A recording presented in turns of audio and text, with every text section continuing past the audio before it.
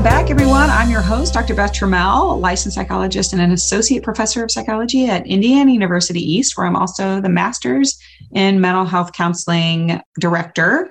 I believe in the power of words. I believe in the power of helping other people know how to make their words matter for good. And that's going to be part of what we talk about today. But really, I have invited my guest back from the first season. She joined on the first season to share. And I'm excited that you're back again, Nicole, because I think this idea of, quote, kind of right-sizing your life, like finding the balance between doing too much, which never works. I mean, that's the boat I'm always in. And, you know, just ask my spouse. He's like, just sit down somewhere. Anyway, this isn't about me. So finding the balance between doing too much and never doing enough or feeling like we're never doing enough. So I just need, I'll pay you after this, I guess, you know, like this may just be my own form of therapy. I don't know. As I'm doing this introduction, I'm like, oh boy, this is probably going to be this may be therapeutic. Okay, so Nicole McNellis is back. Nicole, can you kind of introduce yourself to folks again, just in case they missed the first episode, and tell us something fun that's going on for you? Absolutely. So my name is Nicole McNellis. Thanks so much for having me back, Beth. I'm so excited to dive into this topic. As you mentioned, it is something that comes up for us professionally as therapists, and it definitely comes up personally. And I think that it's important to go there as therapists, right? We have things that we deal with too. And a lot of the time our clients are dealing with the same things. And it's important to address those things. So this was something that was coming up so often in session. And I noticed it was coming up a lot for me too in my personal life. So I thought that this would be a really great topic to dive into. And I really wanted to look at, you know, giving my clients some really kind of actionable items to walk away from session with in terms of working on this. And a little bit more about me. So I am a licensed professional counselor in the state of Pennsylvania. I have my own private practice and I specialize in maternal mental health. And I'm a mom to two very, very energetic boys, and nobody ever wonders where they got that from. And something kind of fun about me, I was just at a meeting recently, with some other moms and talking, and the way that I introduce myself, because I think a lot of times when you introduce yourself as a therapist, there's this idea that you're like super chill and very zen. So now I introduce myself as the therapist with no chill, because I think that describes me very well. And I've decided that I'm going to own that. So, you know, in my sessions, just like now, I have lots of energy. I'm not particularly chill. And that's what works for my clients. And it's what works for me. And we're just going to go with it. So. You know what? I mean, it's such a learning process to like accept and just own those things. You know, I think it's really cute to have a meme out there on social media that's like, be your best you and own who you are, or whatever this blah, blah, blah is. But that's really hard to do, you know, especially when maybe messages you've gotten haven't been necessarily positive about some of the parts of you that you're like, I'm just going to be me. And so good for you. Thank you. Good for you. What you're talking about is this idea, right? And it's kind of a buzzword now, this idea of like showing up authentically. And, you know, we can, you know, kind of cringe, you know, when we start to hear things over and over again, they feel like they lose their meaning, right? And but if we really look at the kind of the essence of that, this idea of showing up authentically, I think especially in therapy as therapists, that can be really, really meaningful. And I talk to clients about this too, this idea that especially for women as clients in a healthcare space, I talk a lot to my clients about this idea of you get to just show up in this therapy space. There's no pretense here. Your concerns will not be dismissed. You're going to get validated. We're going to get really curious about what it is that you're feeling, but I will never tell you that what you are feeling does not exist or isn't a concern or isn't valid. And that is so freeing for so many of my clients. So I model that in session. I show up authentically, and then that allows my clients to do the same. And it really is quite freeing. I always joke when I was in graduate school, you probably remember this, when they used to make us, do the videos, and then they would pull the professors and your classmates would, kind of pull the videos apart and tell you everything that you were doing wrong in these like make-believe sessions. And one of the critiques that I always got throughout graduate school was that I talked with my hands too much. And in my head, I remember a grade school teacher telling me that if I sat on my hands, words probably would not come out of my mouth. Like, that's how intricately connected these two things were for me. And, that really, it really hit me, constantly getting this feedback in graduate school. And then when I graduated and I started working in schools and then, started working my own private practice, I'm like, clients getting like, this is who I am. Like, literally words would not come out of my mouth if I was sitting on my hands. And like, this is how I communicate. And it's not distracting. It's part of who I am and my mode of communication. And, for the most part, clients get a kick out of it. And, it's only a problem when I like knock over my water, right? So, which does happen. So, owning that has allowed me to be, freer in session and, just show up authentically in lots of parts of my life. So, when something isn't inherently problematic, like, it's okay. You get to show up with that. Right? It's not hurting anybody else. It's just how I talk and communicate. It's interesting. I'm not sure if this is where you were planning to take this discussion today, but I think in even just having somebody hear this title of like not trying to overdo it and feeling like you're just never enough, like finding the middle ground. I think this is so relevant, right? Where you're like, what you're saying, that most of your life, people were like, stop doing too much. And when you tried to do that, it's like, I don't feel like I'm doing enough. There's some real connection there to say, hey, you know what? All these messages they don't have to be true for me. And I can choose. I get to choose. That's right. Yeah. And I don't know if that's part of what we're going to talk about today, but that feels like a pretty darn good example of kind of where we're headed. Yeah, that's exactly right. It's all connected, right? So there's this idea for me of right sizing your life. I think especially as parents, but kind of just as humans living in a culture that is very much about more consumption, right? It's just more everything, right? I mean, when I say that, I can almost physically feel the pressure of that moreness, if you will, right? Yeah. And so I noticed, I was really thinking about it, and I noticed that something that has been coming up, especially now as we're moving to whatever this new phase of the pandemic is, where we're all trying to figure out kind of what is our new normal. Something that I kept hearing over and over again from my clients was, I feel like I am doing too much. Like I'm exhausted all the time. I'm burnt out.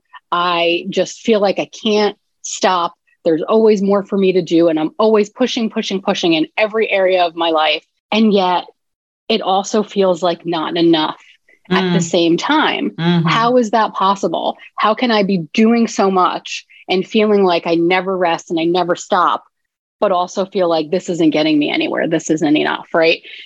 And when we really sat with that, what really came up for a lot of my clients was really underneath that was two things. One was this idea of overwhelm, right? There's just so much coming at us all the time that we're trying to make sense of, and where we're trying to figure out what is the right thing to do here? What is the right way to be a working parent? What is the right way to volunteer at my kid's school? What is the right number of hours I need to work out a week? What is the right way, to have my house set up, right? All of these things are, so we're getting all these messages that there's all these right way to do things, and we're trying to figure out what that is. And then we end up with this, like, compare and despair, right? Mm-hmm. Which is so easy to do now with the prevalence of social media, and with just the constant messaging that we get in all of these different areas of our lives, right? So it's really what I found that it's not about the right way to do something. It's about what is the right fit for you in this current moment. And then what does that mean, right? Does that mean that we then have to kind of push back on this pressure? What does that mean? Yeah. And I think, and that's kind of the conclusion that I've come to, but really it was showing up as this idea of, yeah, how do I feel like I'm doing so much and yet not enough? Like, and that is like and that feels, that's a real powerless feeling, right? It feels like a real stuck place. And that's how I was seeing it showing up. And that was what I wanted to help clients work through. And then of course I noticed like, oh, this happens to be something that is showing up a whole lot in my life right now too. So isn't that the beauty? The beauty of being a therapist is that you realize how, you realize some things that are going on for you when certain clients bring up things that you're like, oh, wow, that just kind of like hit me right in the gut. And that's not about you. That's about me. And this issue is clearly important for me too. I love your description here and all those examples of like the quote right way. And I couldn't agree more that it is what causes us a lot of distress when we don't even realize it. We don't realize that our brain sees images, or we hear things from people that we care about that then we interpret as the right way. Maybe not even consciously. We may not even say out loud, well, that's the right way to do it. We just hear these messages that then when you assign the right way, that also means there's a wrong way. And that's the real trick, right? That's the hardest part, I think, is once we start assigning things as the right way, then we inherently start seeing wrong things. And if you're like some people, there's only one right way. And that's really dangerous. That's really detrimental to our overall health. Yep, absolutely. And so the word that came to mind for me was binary, right? And there's a reason that our brains frequently push us to what feel like, binary conclusions or, binary questions or, right? It's because when we're trying to make decisions, it's much easier to make decisions based on a binary, right? And if we are feeling decision fatigue, which is clearly part of what we're talking about, right? Where it feels like I've got to think about all of these things all the time, make a million decisions a day. If it were just this or that, that's a whole lot easier than, well, this is on the one end of the spectrum, this is on the other end of the spectrum, and then there's all this gray area in between that I can also think about, right? It's so much easier to just say, this is right, this is wrong, this is what I need to be moving towards, rather than maybe there's some place in between these two that work for me. Yeah. And so something that comes up a lot in the work that I do is parents wanting to kind of break generational patterns, and they want to be more gentle parents, which is wonderful, right? But then they also feel this extreme pressure. Well, I didn't do this gentle parenting thing, and I didn't do this. Does that not make me a gentle parent? Does that make me a bad? And it's like, no, you know yourself best as a parent. You know your child best as a parent. Those are guidelines, right? You're already doing so much work in just wanting to break these generational patterns and these generational cycles, right? So you're already ahead of the game. And now you get to figure out, how do these principles of gentle parenting, or how do these ideas and strategies around gentle parenting, how do they actually fit into my life? Yeah. So I think for many of us, I know for me, before I became a parent, I had lots of ideas of what parenting was going to look like for me. And then I realized that when my children were born, that they came out as fully formed humans with their own personalities. And can you believe it? Right, I know, like the nerve. And so I have two children, and they are so unbelievably different. And I realized that I had to adjust my parenting and my ideas of parenting to work for both of them. The way we parent them still to this day is different because they need different things. And that's good parenting, when you're responding to your child, when you're honoring what you need as a parent, right? And so that is where this idea of like moving from what is right, or there's only one right answer, to what is a good fit for me? What's a good fit for my family? What's a good fit for my child? Does it have to be this kind of all or nothing? But coming to it from this place of understanding where it's like, oh, my brain wants it to be all or nothing, because then it's easier for me to make a decision. So maybe I actually need to slow down a little bit and make room for all of this nuance, make room for this gray area. And it takes time and effort to do that. And many of us are moving at a pace where that can be really difficult to do.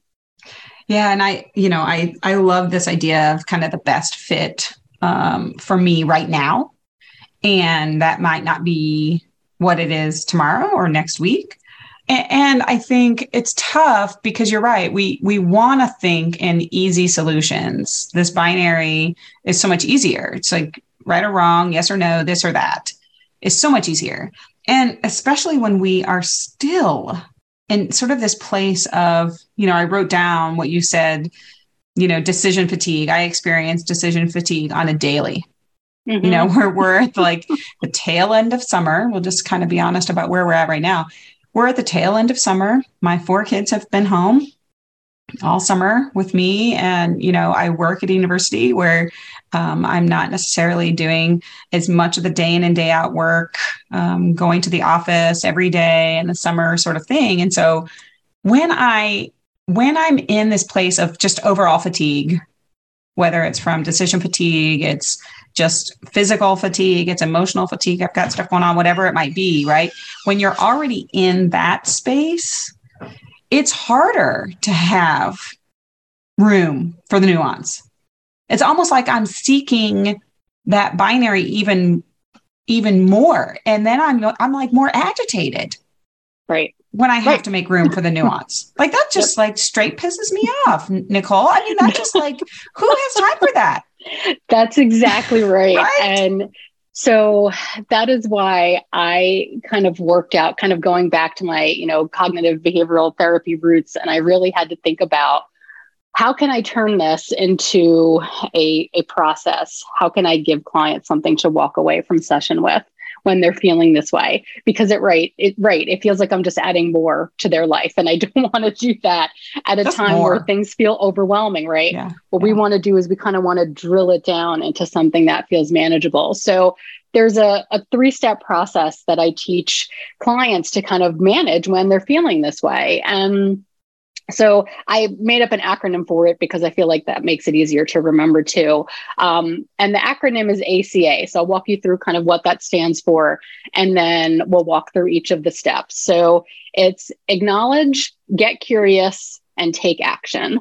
So the acknowledgement piece is what you and I have been doing. Yep. What is the true reality of my current situation? I need to be, in order to move towards a solution, I have to fully acknowledge where I'm currently at, right? Like you just said, I am already exhausted, and one more decision, I just can't even go there, right? That's true acknowledgement of your reality at the moment. That's the first step. The second step is getting curious. And as a therapist, I must admit, I love this step. And because getting curious is where you talk to yourself the way a therapist would talk to you, right? You remove the judgment, and in its place, you put in curiosity. So instead of saying, I'm so exhausted and overwhelmed, this is terrible, I'm a bad parent, I can't hack it. That's all judgment, right? Yeah. That's not the place where we want to come from. Where we want to come from is we want to ask ourselves, where's this pressure coming from? What is it trying to tell me? Is this internal? Is this external? Is it some kind of combination of the two? That's the getting curious piece. You want to ask yourself, what is going on here? And where do I think that this is coming from? Right. And you want to remove judgment and replace it with curiosity, which is really valuable. And then that curiosity allows us to move to the last step, which is take action. So this is where we fold in a strategy on top of this, strategy that we're already using, which is this little ACA process. So taking action is where you start to look at what are some strategies that I can put in here to help me feel better. So for example, we can do some thought challenging. So thought challenging would be like where you ask yourself, what is actually the right fit for my life in this current moment, right? I'm going to push back. I'm going to challenge this idea that I'm just bad at everything, right? And I can't do the right thing. I'm going to challenge that with this question of, I'm going to replace it with, what is the right fit right now, right? I'm going to challenge these thoughts that I am bad and look at it as what would actually make sense for me right now? What is a solution that would serve me best, right? Another action that you can take is being really intentional. I think when we're moving so quickly and we're feeling all of this pressure constantly, to really take a moment and just a beat, right? We're not even talking about like 10 minutes, just taking a beat and thinking about, how do I intentionally want to move forward here, can be really, really valuable. Is this something I need to say no to? Is this something where I need to look at the spectrum of options, right? Being really intentional with our time and our effort, especially when we're feeling like we don't have any time or effort left, is actually really empowering, right? Because when we feel really frazzled, that's a really powerless feeling, right? It feels like things are just swirling around us, and we want to take a little bit of that control back. Okay, so I love this, right? I love curiosity. I love the word curiosity. I do a lot of work with parents and kids especially, and I love curiosity instead of other feeling words that we might impose on people. So let's imagine there's a person who might be listening who says, I can't do that because I get so anxious when I start to think about what my current situation is. I get so overwhelmed that I just want to shut down when I start to, I can't do the non-judgment thing. I've had so many judgmental messages that maybe I'm realizing that all I ever kind of hit myself with is judgment. What other things do you often tell folks when they kind of have emotional obstacles, right? Those emotions come up as obstacles for them in any part of this process. I tell them to sit with it. So if that judgment is just coming at you like a freight train, let it come, right? Because that in and of itself is telling you something, right? So if that judgment feels like it's an automatic thought, it feels like there is nothing before this, it just kind of shows up and this is how I automatically respond to things in my life, allow that judgment to show up. And then where you move towards is you want to change how you respond to that judgment. So that judgment showing up automatically is not a problem, right? We are naturally judgmental because that is how we make decisions. It's kind of how we were designed, right? So when that judgment comes up, sit with it for just a moment. And then when you're ready, move towards challenging it, move towards gently bringing in some curiosity, right? Like you and I both do this for a living where we teach people how to be curious. I still have those judgmental thoughts that come up frequently in many areas of my life, right? So the key is to let the judgment come, but then to respond to it differently. We don't have to stop the judgment in its tracks. We can actually learn from the judgment sometimes if it feels like it's kind of fast and furious. It is something that I think is a lifelong thing, but I love that you are like, it's okay if it comes, right? You're almost giving it permission to have it come. Right. Yeah. It's totally okay. It's okay to sit with even the feelings that are difficult, because that tells you kind of then where you're at, and it tells you where you can then go from here. And if those feelings of judgment are kind of coming fast and furious, what you may need then is some time to rest, some time to decompress. And I know that, believe me, I get it. I know that is hard from somebody who moves at 1,000 miles an hour most of the time. I completely understand that. And for me, reframing rest as productive has been really important. And rest doesn't have to be 10 hours of sleep a night. Mm-hmm. Rest can be, I am taking a moment here. I'm taking a beat just to take a breath and figure out where I want to move next. Or I got this text that feels really triggering for me and really provoking, and I want to respond to it right away and kind of, get rid of this. I'm not going to respond in a way that I'm going to be happy with after. So I'm just going to take a beat. I'm going to take a breath, and then I'm going to figure out how to move forward. That can be really, really valuable. So let's say they've tried this 3-step process. Let's say they have gotten through step 1 for a particular thing or a particular day or whatever. And then they get stuck on step 2 or whatever. That it doesn't mean that you're bad at this, right? I mean, I think it kind of comes back to what we were talking about earlier, that it's not good or bad, right or wrong. Finding this balance, it may mean that you've got to take a break. It may mean that you've got to find rest. may mean that it's okay to push pause on kind of working through this issue until maybe you find a therapist or you find a trusted friend or whatever. But it doesn't mean that this is right or wrong or that you're good or bad at it. I think it's an important thing to remind folks because we just so easily slip into that.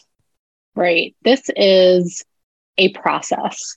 This is not an endpoint. This is a tool for working through some feelings that are challenging. And what I frequently tell clients is, even if you can, if you're in a place where you only do the acknowledgement piece one day, that's good enough, right? Just acknowledging that this is the place that you're in and this is the place that you're starting from can give us some relief, right? Can really make us feel like, okay, at least I have somewhere to start from now. That is enough some days, and that's okay. So this is just a framework. It's just a tool. It's not a right or wrong thing. Yeah. And it's also all of this that we're talking about as a process. It's not some endpoint that we're trying to get to. Like when I'm evaluating what is right for me in a certain area of my life right now, that it is very different right now than it was 10 years ago. It's very different right now than it was a week ago or even yesterday, right? And so this is a framework for reevaluating and kind of empowering yourself to make decisions about your life that feel good for you and that feel like they're a right fit for you. And kind of one of the examples that came to mind for me was actually from my time when I was a school counselor. So I worked with high school students, and I worked a lot with graduating seniors and their families. And something that would come up all of the time when they were looking at post-secondary plans is if they were looking at college in particular, is this a good school? Is this a good college? And the question I would always ask is, for who, right? As long as they have like some baseline accreditations, then we get to look at some other things, right? And so every school is a good school as long as it's a fit for you, right? You could go to they have all these rankings and all these things, right? So you could go to the school that's ranked number one in a whole bunch of different areas, and your kid could go there and they could hate it. Yeah. And why would they hate it? Because it's not a good fit for them. So when we looked at fitness for post-secondary education, we looked at a number of different areas. So some of the areas that we looked at was, what are the academics like? What is the social life like? What is the financial situation? Where is it located? How big is the campus? How small is it, right? All of these different things, right? Because that led us to a much more accurate picture of what is going to be a good fit for me as a student, what is going to be a good fit for my family on the whole. That was a much better question to ask, but it was also a much more nuanced and complicated question that took a lot more time to answer. But in the end, if you're going to spend 2 to 4 to however many years somewhere, it was worth it to take the time to figure out, based on what I know now, do I think this institution is going to be a good fit for me? Not where does it rank on all of these arbitrary, things and all of that, right? And so for me, that was a really clear example that came to mind, right? It's not about what is right or what is good, right? What is a good school? It's about what is the right fit for me? Where do I think that I will want to be for the next however many years based on a number of different factors and facets? So, okay, I'm thinking of another example, right? Because I think about maybe parents or couples or people who, maybe cohabitate, I don't know, where that which is best for me may not necessarily be best for my partner or my roommate or my friend or whatever. So as I think about this, acknowledge, get curious, take action framework, I wonder if it also sort of generalizes to when two people maybe have a different idea about what right-sizing our life together looks like, right? Could we apply this as parents? Could we apply this as couples? Could we apply this as roommates, right? How can we do that? Yeah, so I like to think so. And I think what this process allows for is it allows for collaboration and compromise. And right. So sometimes especially when you are, part of a family, for me right now, would I like to go on a solo vacation for a week? Probably, or like with my girlfriends, right? That sounds amazing. Shut everything down and just go away. For me, that would be right? I could make it work on a number of different levels. But like you said, it's summertime. My kids are on a different schedule every week with camp and whatnot. My husband's his work schedule is actually really demanding in the summertime. So even though that would probably be a really nice option for me, it would not work well for our family, right? So we have compromised. So there was a week in the summertime where my husband and my kids love baseball. Me, not so much. And so he took them on a little baseball trip where they went away for a couple of days. They went to see some games. They stayed overnight. And what did I do? That was my time for me to have all my friends over to my house and just have girls' nights, right? And to stay out late on the deck and not worry about waking anybody up, and to have that kind of decompression and community time that I would have been looking for in like going away, so to speak. So we compromised and we said, hey, he wanted some one-on-one time with our kids because I get a lot of that over the summer that he doesn't, because my schedule is a lot more flexible. So he wanted that. He wanted to do an activity that they really enjoyed. It's an activity that I didn't enjoy. So I decided to sit out, but then I got to stay home and do the things that I wanted to do with my friends. So that was kind of the nice compromise that we came to, right? And this process allows for that, right? Because we start with, what is it that the acknowledgement, what is it that we're working with, right? Kind of where is this coming from? What do we both need? What do the kids need? And then how do we move forward from there, right? Because this process isn't about getting to a perfect solution. It's about getting to what is going to work right now in our situation. And so that's kind of a silly and fun example. But honestly, I've realized, as we've been moving through different phases of this pandemic, that's something I've needed more of in my life as I've thought about right-sizing my life is fun. I've missed having fun. Haven't you missed having fun, Beth? I've missed having fun. I've missed my friends. I've missed going out to concerts. I have missed those things so desperately. So in order to pull some of that back into my life, I've realized this is the first summer ever since opening my practice that I've taken 2 whole weeks off. I've never done that before. I used to only take 1 week and be like, that's enough. I can't do more than that. It's not going to work for anybody. And of course, my clients are like, they're like, good for your modeling for us that we should be taking more time off, that we should be going, on more vacation if you can, right? Staycation, whatever, like just kind of decompression time. And so that was a big lesson for me. If I want to add something to my life, maybe there's some areas where I need to scale back, and that's okay. That it's this idea that it can't always be more. Where do I find this balance? But it's not a perfect balance. It's always a moving target, and that's okay. And so that's kind of the place that I've come to with this. And this is what, really, I feel like for months now, it has really been at the forefront of my work with clients.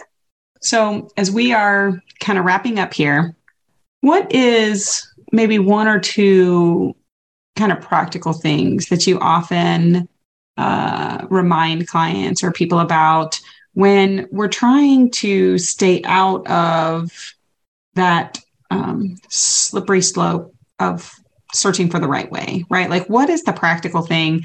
Because, we talk about this with people, and then, next week they'll come in or whatever, and they're like, well, I kind of struggled, and because I did this or I did that. What are the things that you've seen or maybe suggested to folks that can help people to protect them from falling victim to seeing this right way, wrong way, yes, no, sort of binary way? So the first thing is just to acknowledge that this is really hard. Oh, right? That's because good. kind of all of the external forces, and then the external forces become things that we internalize, are all telling us at all of the time, more. You need to be doing more. You are not doing enough. You're not good enough at this, right? So recognizing that pressure is really, really relentless. So it is okay to feel the weight of that pressure, right? What is important is giving yourself the space to gently push back. So like we've talked about, this is not something that happens overnight. This is a process. This is something that I struggle with all of the time in many areas of my life, right? Because I'm somebody who wants to do more and be more and give more. And then I recognize, like, wait a second, if I'm doing it all, then what am I really, am I doing anything well, right? Am I really, and then also am I just completely drained all of the time? What is left for me and what is left for my family? And so what is left for fun, right? There's not, so it is important to recognize that these pressures are relentless and they're constant. And what we're talking about, what you and I are talking about today, is gently pushing back on those pressures. And so when you feel that pressure creeping up or you feel the overwhelming weight of it, you want to I like starting with a question, asking yourself, and moving from this idea of what is right to, is this a good fit? Mm-hmm. So just start with that. If everything else feels like too much, start with this idea of, this is hard. So I'm going to start with this question. Is this a good fit? It's so good. How can people find you or know more about the work you do? I can be found, I can be reached through my website, which is NicoleMcNellis.com. On Facebook, I am at Nicole McNellis Therapy. And on Instagram, I'm at the Therapist Mom Collective. So those are all the places where I can be found. It's awesome. I am so thankful that you said yes. I'm thankful that you are game for the next episode. Yes. Because I just think people find it so just so refreshing that you can hear an episode on a podcast and like walk away with something practical that you can kind of think about. And if you're a person listening that maybe you struggle with even something along this framework and you have a therapist, bring it to your therapist and say, I want to walk through maybe this process. What do you think about that? I think I don't want to speak for all therapists, but the therapists that I've talked to on this podcast and the people that I know who are therapists are open. If you want to suggest something that you think is going to be good for your treatment, suggest it. Anyway, thanks for saying yes. Thanks for being here. Yeah, absolutely. Thanks for having me. It's always a really good conversation. It's always good. Thanks for listening. And until our next episode, I hope everybody stays safe and stay well.